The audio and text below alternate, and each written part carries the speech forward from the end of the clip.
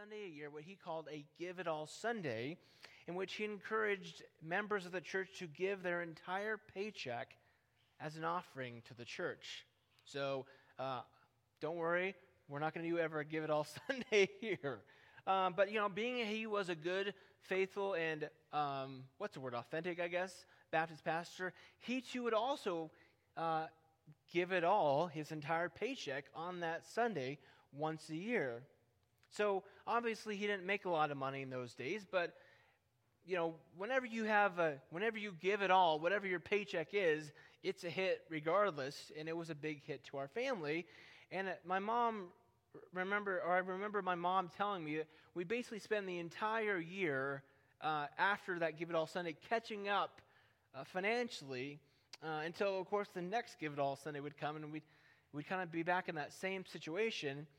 And because that financial hit, it put us in some tight spots financially, and I remember this, and on occasion even my parents would borrow from the offering, which sounds horrible just saying it, so I understand. But on the other hand, I remember, it was a tight, I guess what I'm saying is, things got pretty bad otherwise. So my parents found themselves in a situation where, despite this extremely problematic practice of borrowing from the offering to pay their bills, if that didn't happen, oftentimes there wasn't food in the house for their kids. I remember one story my mom telling me about. They went to a conference in Springfield, Missouri, and my mom worked the child care at the conference the last night, and then she got paid like $10, and that she took that $10 and bought a loaf of bread and I think some peanut butter and jelly, and it fed us the whole way home back to New York City. And I was thinking back, too, about when I was a kid. Like I said, we were in New York City, but my mom's parents were here, and my grandfather hunted elk in those days. And so every winter, we were very fortunate. He would go out and get an elk, shoot an elk, and he would, every winter, he'd fly out to New York City with a suitcase full of elk meat. I don't know if they'd still let you do that these days, but a suitcase full of frozen elk meat, and that's what we'd eat the entire winter. So I obviously, I hesitate to even say the whole borrowing from the offering thing, but, my parents weren't using it to go fly on private jets or go on vacations. They're using it just to survive. And, like I said, because in between those times, things could get pretty dire if they didn't. And there's one story I remember hearing from my parents that has always kind of stuck with me, and I wasn't old enough to really remember it, thankfully. I don't know, obviously, the whole backstory, but basically, the situation was that we were running low on food in the household and didn't have money to buy more. And we were so low, in fact, that one morning, all the food that my mom had in the entire house to feed her kids was a box of pancake mix. That's it. Pancake mix for a family of 6. And unfortunately, it wasn't one of those situations where the next day was payday. Like I said, I don't know the entire situation, but all I know is all we had was pancake mix, and it wasn't like there was going to be sudden relief just around the corner. So obviously, just hearing the story as a parent myself, just hearing it kind of hangs on me, weighs on me, I guess is the word. I try to imagine myself in that position and wonder what I would do if I was in that situation with only pancake mix to feed my children. There's this happened that morning, and my dad, again, was a pastor, and he had scheduled a lunch meeting with another local pastor. They're still friends to this day, actually. Bob Adrian was his name. And my dad's plan was to go to lunch with this pastor, and over lunch, share with his pastor kind of the situation that, we're as a family really struggling financially, and ask for some help, for some food and such. So as lunchtime approached, Pastor Adrian came to pick up my dad in front of our house, and I found this on the internet. This is actually the house we lived in. The church actually owned this. This is what's called a parsonage in the church world. This is in Flushing, Queens neighborhood of New York City. And it's kind of crazy. It looks so tiny these days, and it's probably, who knows, it's not a great picture. That I looked up this house to the left. When I was there, there was this grandma, and she had this little grandson who my sister and I remember as kind of being a spoiled brat. But I looked up this house actually to the left is for sale for $960,000. So if anybody wants to make an investment with me, I'm willing to go in with you. I live back in New York City. So Pastor Adrian, he arrived at the front. He pulled up, and there's just a short step there to the sidewalk to the curb. But my dad had made it out the front door, and before he could get to the car, my mom came out of the house yelling and screaming, and Karina knows my mom, that when I say yelling and screaming, she was yelling and screaming about how she had nothing in the house to feed her children, but my dad was going to go have a steak dinner with his pastor. So she was not happy, and like I said, if you know my mom is not afraid to be boisterous when it comes to protecting her kids or, standing up for her family. And, one thing about my dad is he loves himself a steak dinner, especially when it's on someone else's dime. I mean, can you blame him? So, unfortunately for my dad, the steak dinner never happened. And I don't know, to be fair, if it was ever going to be a steak dinner. But the dinner, lunch, whatever, it never happened. And Pastor Adrian reached into his wallet and he pulled out whatever cash he had, which I think was a $50 bill, and he handed it to my mom. My mom took the $50 and she went and bought groceries, and the two pastors, my dad and this Pastor Adrian, came back, or they stayed at the house and watched me and my three sisters while my mom went shopping. Now, in hindsight, my mom has kind of chuckled and thought, maybe if I would have not ran out of the house like a screaming maniac, maybe Pastor Adrian could have got us some more money and some more groceries. But can you blame her? Can you blame her in that situation? And it's funny because I was asking my dad about this. I said, Dad, what's our address of where the house we lived in? And he said, he's kind of curious what I was talking about. I said, I'm going to tell that story. And he's like, oh, thanks, Lauren, for throwing me under the bus this Sunday. But I feel bad for my dad because I think he was probably doing the best situation he could do in the house. But they told me, my parents were just out in the Kansas City area this last, I think around Thanksgiving, and the pastor that they knew, Pastor Adrian from New York City, is now a pastor in the Kansas City area. And I guess they're laughing together. This story came up, and they're laughing about how, remembering that experience. Now, certainly, I think, 30 years probably, to be frank, about that long. It's easy to laugh 30 years later about that experience, but in many ways, I think those situations growing up they're still kind of there. I think that's something we'd all say about our childhood and our families growing up, that while time and distance and space has given us time to heal, those wounds, they stay with us. And I think many of us can probably relate to what myself and my family went through growing up, during our formative years as a child, or heck, maybe more even today as we raise our own children. Certainly those financial challenges that I talked about are something many of us can relate to. Every month it seems like the money comes in, but every month the money goes out, and more money goes out than comes in. The bills keep piling up, and the finances keep running short, and we're not sure how much longer we can keep this up. Maybe it's a health issue we're aware of, suffering dealing with a difficult diagnosis or a long-term health ailment, or just to be real, maybe it's just affording health care this day and age. Just paying for medical insurance can just be a challenge in its own right. And it can be pretty scary going into an unknown future, whether it be from a health ailment or just, like I said, paying for health insurance. Maybe it's something work-related, right? And we're all fortunate that, thinking about time and space, I was thinking about the Great Recession was 10, 12 years ago, and most of us don't have to worry about the threat of layoffs in our job. So we don't have to worry so much about that stress. But I was reading this past week that I think it is that at least half of LGBTQ plus persons have to worry about losing their jobs. 1 in 3. Wow. Only 1 in 3 are out at work. So that means 2/3 of LGBTQ people are worried about coming out for fear of losing their jobs. I mean, wow, that is a lot. I can't imagine. I cannot imagine having to hang on to that. What an incredible burden to carry. Sorry, it's kind of heavy. That story is always kind of heavy for me. And I think these things we talk about, they're heavy for us. Like, they weigh on us. Whether we're in the midst of them right now or whether they've been in our past, they're heavy on us, and we feel that burden. Even if it's a burden from long ago, we can still feel that burden. So I think the question is, like, what do we do?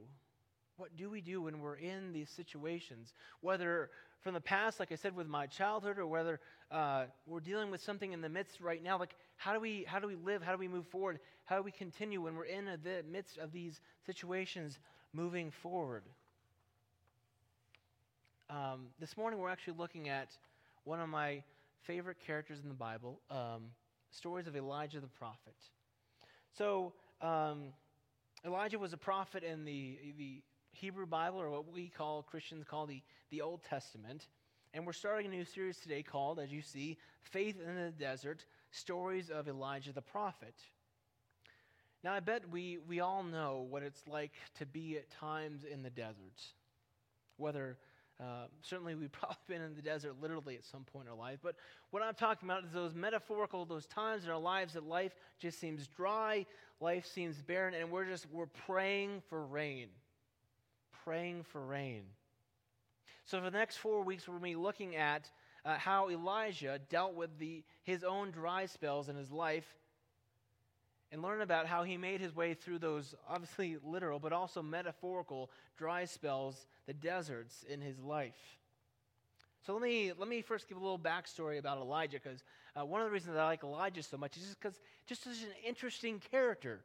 So Elijah comes on the scene rather suddenly in the book of what's called 1 Kings, which is the story of the kings of the ancient Israel in 1 Kings 17. So 1st and 2nd Kings kind of provide this history of these kings of Israel, and talks about how most of the time these kings were unfaithful to God's ways. And there was perhaps one king who was beyond all of the rest about being bad, being unfaithful in God's eyes. And in the 1 Kings it says that Ahab, this King Ahab, did more to provoke the anger of the Lord, the God of Israel, than all the kings who had gone before him.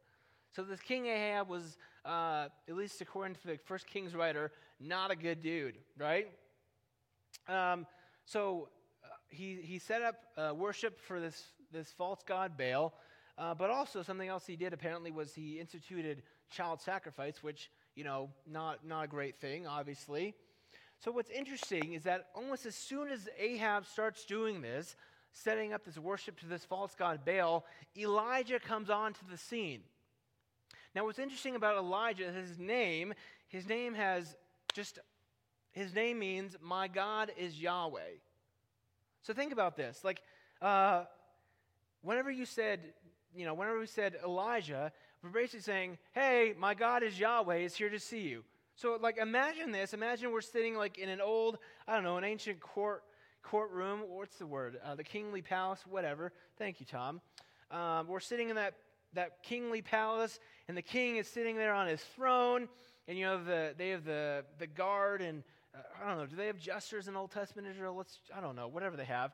They have all the people there, and the royal court, and Elijah comes up and knocks on the door and says, I'm here to see King Ahab, and whoever it is announces to King Ahab, hey, King Ahab, all hail King Ahab, long live King Ahab, my God is Yahweh, is here to see you. How well will that go down? Probably not great. If I cannot get too political here, but I was thinking these past couple weeks, our president went to England, I guess it was, and there was this debate about supporters versus detractors. Imagine however we feel about it, and we won't get into this morning. Imagine how the president would feel if someone came walking in with like a Trump Putin like 2020 shirt or 2016 whatever. Like We can imagine the president wouldn't be thrilled with that reminder. Fair or not.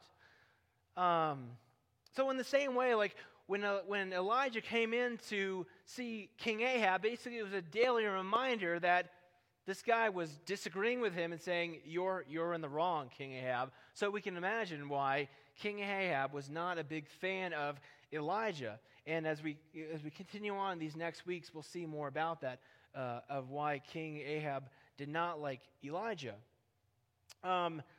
So it was a very interesting experience of just Elijah being a constant reminder and a constant kind of, twisting the knife every time he went to see King Ahab of, hey, Ahab, you're in the wrong, and I'm going to be here always in your face to remind you that you're in the wrong. What else is interesting about this text is that the god Baal was understood to be the god of rain and fertility. So when Elijah walks in, Elijah comes into King Ahab's palace and is like, hey, my God is Yahweh is here to see you. Elijah comes in and says, hey, King Ahab, I know you worship Baal, but guess what? There's going to be a drought and there's going to be no rain. And if Baal is the god of fertility and rain, then Elijah is basically saying, boom, we got a direct challenge right here, a throwdown between who is the real God. Is it going to be Yahweh or is it going to be your God Baal? We're going to see right now who's in charge, who's the real God.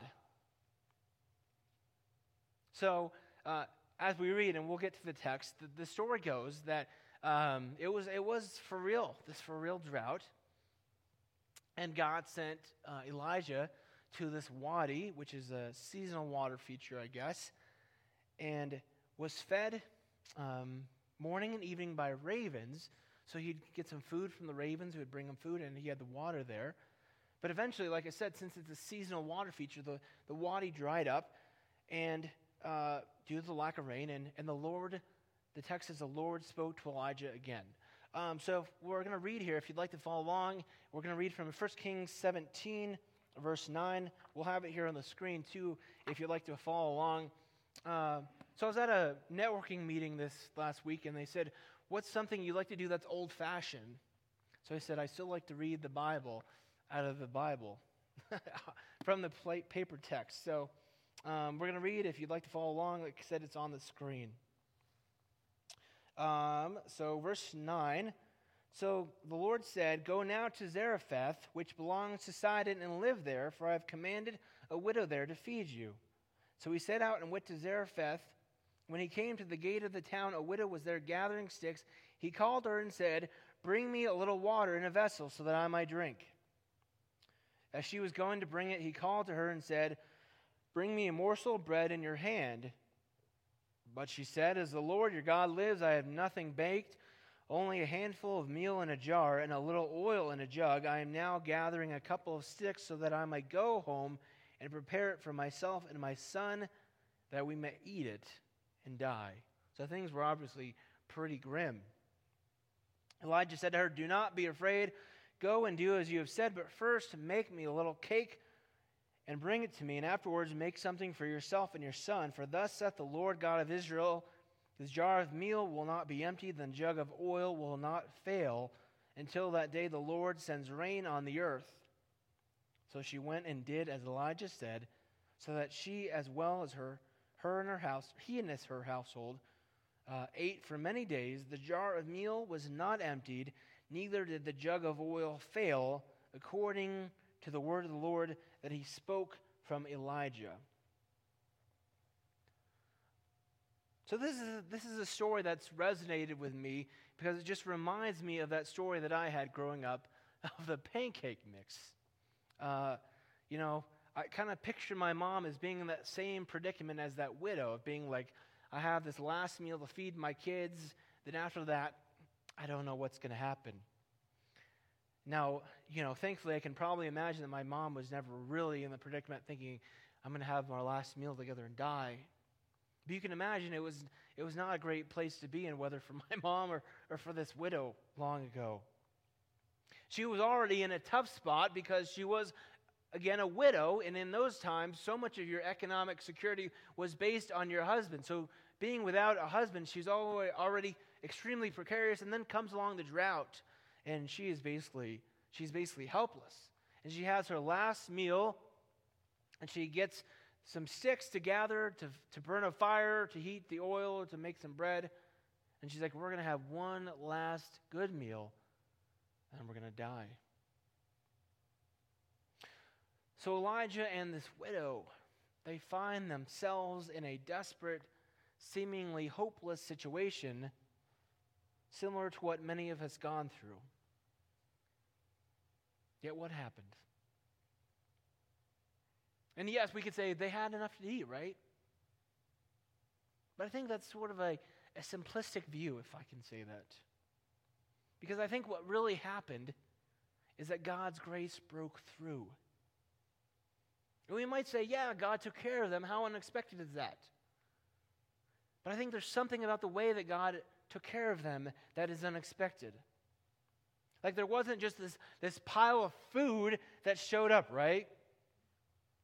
There wasn't this stock of grain that just appeared outside their door. There weren't multiplying jars of oil appearing in her kitchen. Just little by little, every day, there's enough. And what's interesting is even before the widow, think back to Elijah at the Wadi, being fed by the raven. Now, if you don't know much about the Old Testament and the ancient Israel rules, a raven was considered unclean. They weren't supposed to have anything to do with it.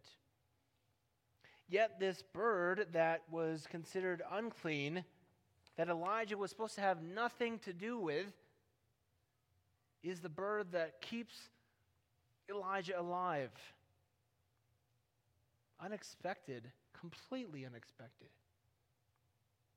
But this is the thing about God. This is the thing, if I can get my clapping on order, right?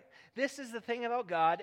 In situations of extreme need, God's grace breaks in. Even when others are resisting, God's grace breaks through, but I believe that God's grace breaks through in ways unexpected. And I think that's sometimes hard to notice because we're taught to only see God in those big things, right? The big pile of grain that appears, multiplying jars of oil. Like, we're taught to think like this is how we see God, not in just having enough every day. But in so doing, we miss out. We miss out on those small acts of grace. I mean, it's like you were probably taught this just as well as I was, that when you're in a financial bind, you're supposed to see a big check come in the mail. I think I've shared this story before, but it's like when I was in college, it's like I called it check in the mail theology. If you just had enough faith, if you just trusted God enough and God would reward you, this big check would come in and solve your problems. You know, you're taught that if you're sick, if you're dealing with illness, whatever, that healing is just supposed to happen. That if you're struggling with your relationship, and this is,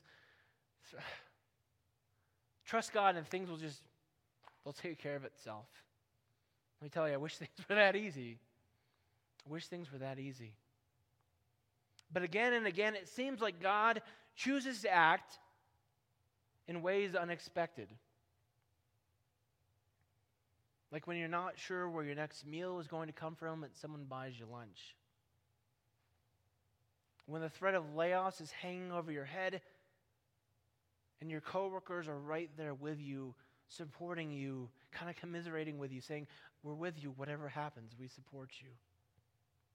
When your relationship seems at the breaking point, but you can find a counselor,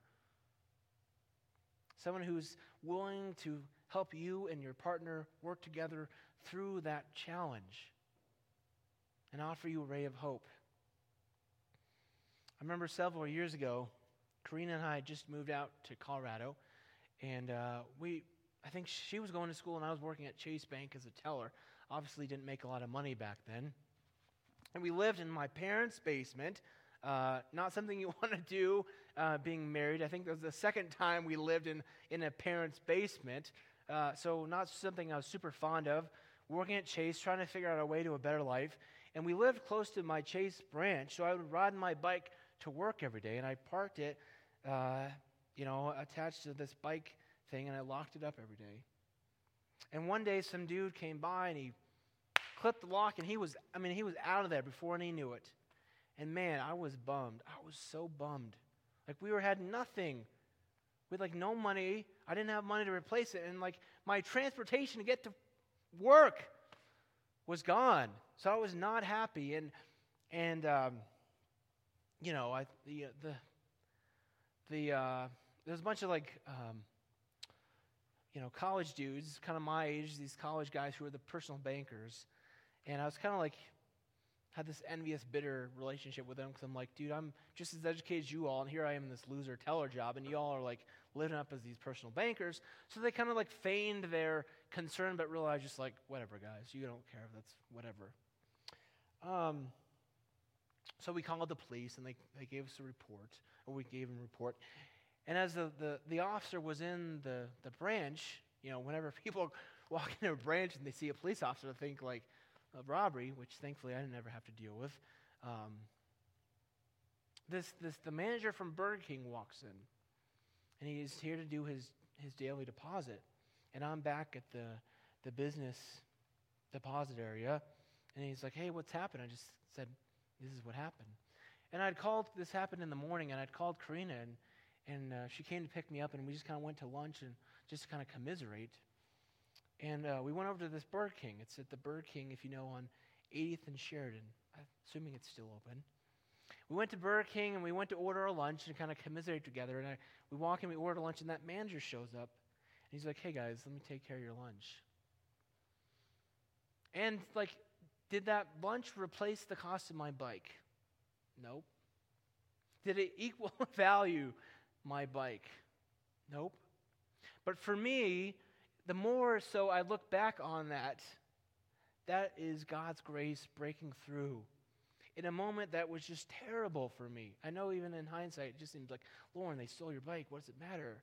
But that bike wasn't my transportation. That was my prized attachment. It was gone. But that manager was like, "Hey, this is something nice that I can do for you." And I'm going to be frank, I don't believe that was just that manager's. I believe that it was God working through that manager. So I think that's an example of how God chooses to work through us in ways unexpected. God's unending, relentless grace and love. I think this is something I believe to be true about God, that God is always present, even in our midst, even in our struggles. And while we're taught to think of God as just acting, kind of sitting on a throne in heaven, kind of throwing out grace or healings or whatever, if we're faithful enough, if we're good enough, if we're trusting God enough, just kind of on a whim, if we can say that. What if God is a God who is always present here, always with us, always faithful, always loving, always working for good, not in those ways that we're taught to expect, but rather those constant things, those little things, those things we see as little, but really big things of God breaking through to show us grace. Because the thing is, when we begin to see God's grace in this way, when we begin to see God's action in this way, we see God everywhere. We see God in the smile of a stranger, God in the warm embrace of a friend, God in that kind action of the coworker. And it's not that God is the smile, or that God is the hug, or that God is that act of kindness, but rather that God works through those actions and those people to bring God's grace and love into our lives in ways unexpected. And as I shared this last week, it's so often, it's because it happens. Let me slow down. God so often acts through people when we work together. That's when we see God so often breaking through. My hope and prayer for us as a community of faith is that we may be, as a group, a community that gives and receives grace. I think there's something powerful about not just giving grace, but receiving grace. I think we all know people in our lives who are good at their giving. They're good at giving. But receiving can sometimes be a hard thing. Receiving grace can be a hard thing. So giving grace to others when in need, receiving grace from others when in need. That is the gift of community. And that's a very real way where God's grace is at work in our world. And I hope that we can remember and never forget that in these moments of hopelessness, seeming hopelessness, in those times of desperation, in those times of struggle, that God's grace is always, always, always breaking in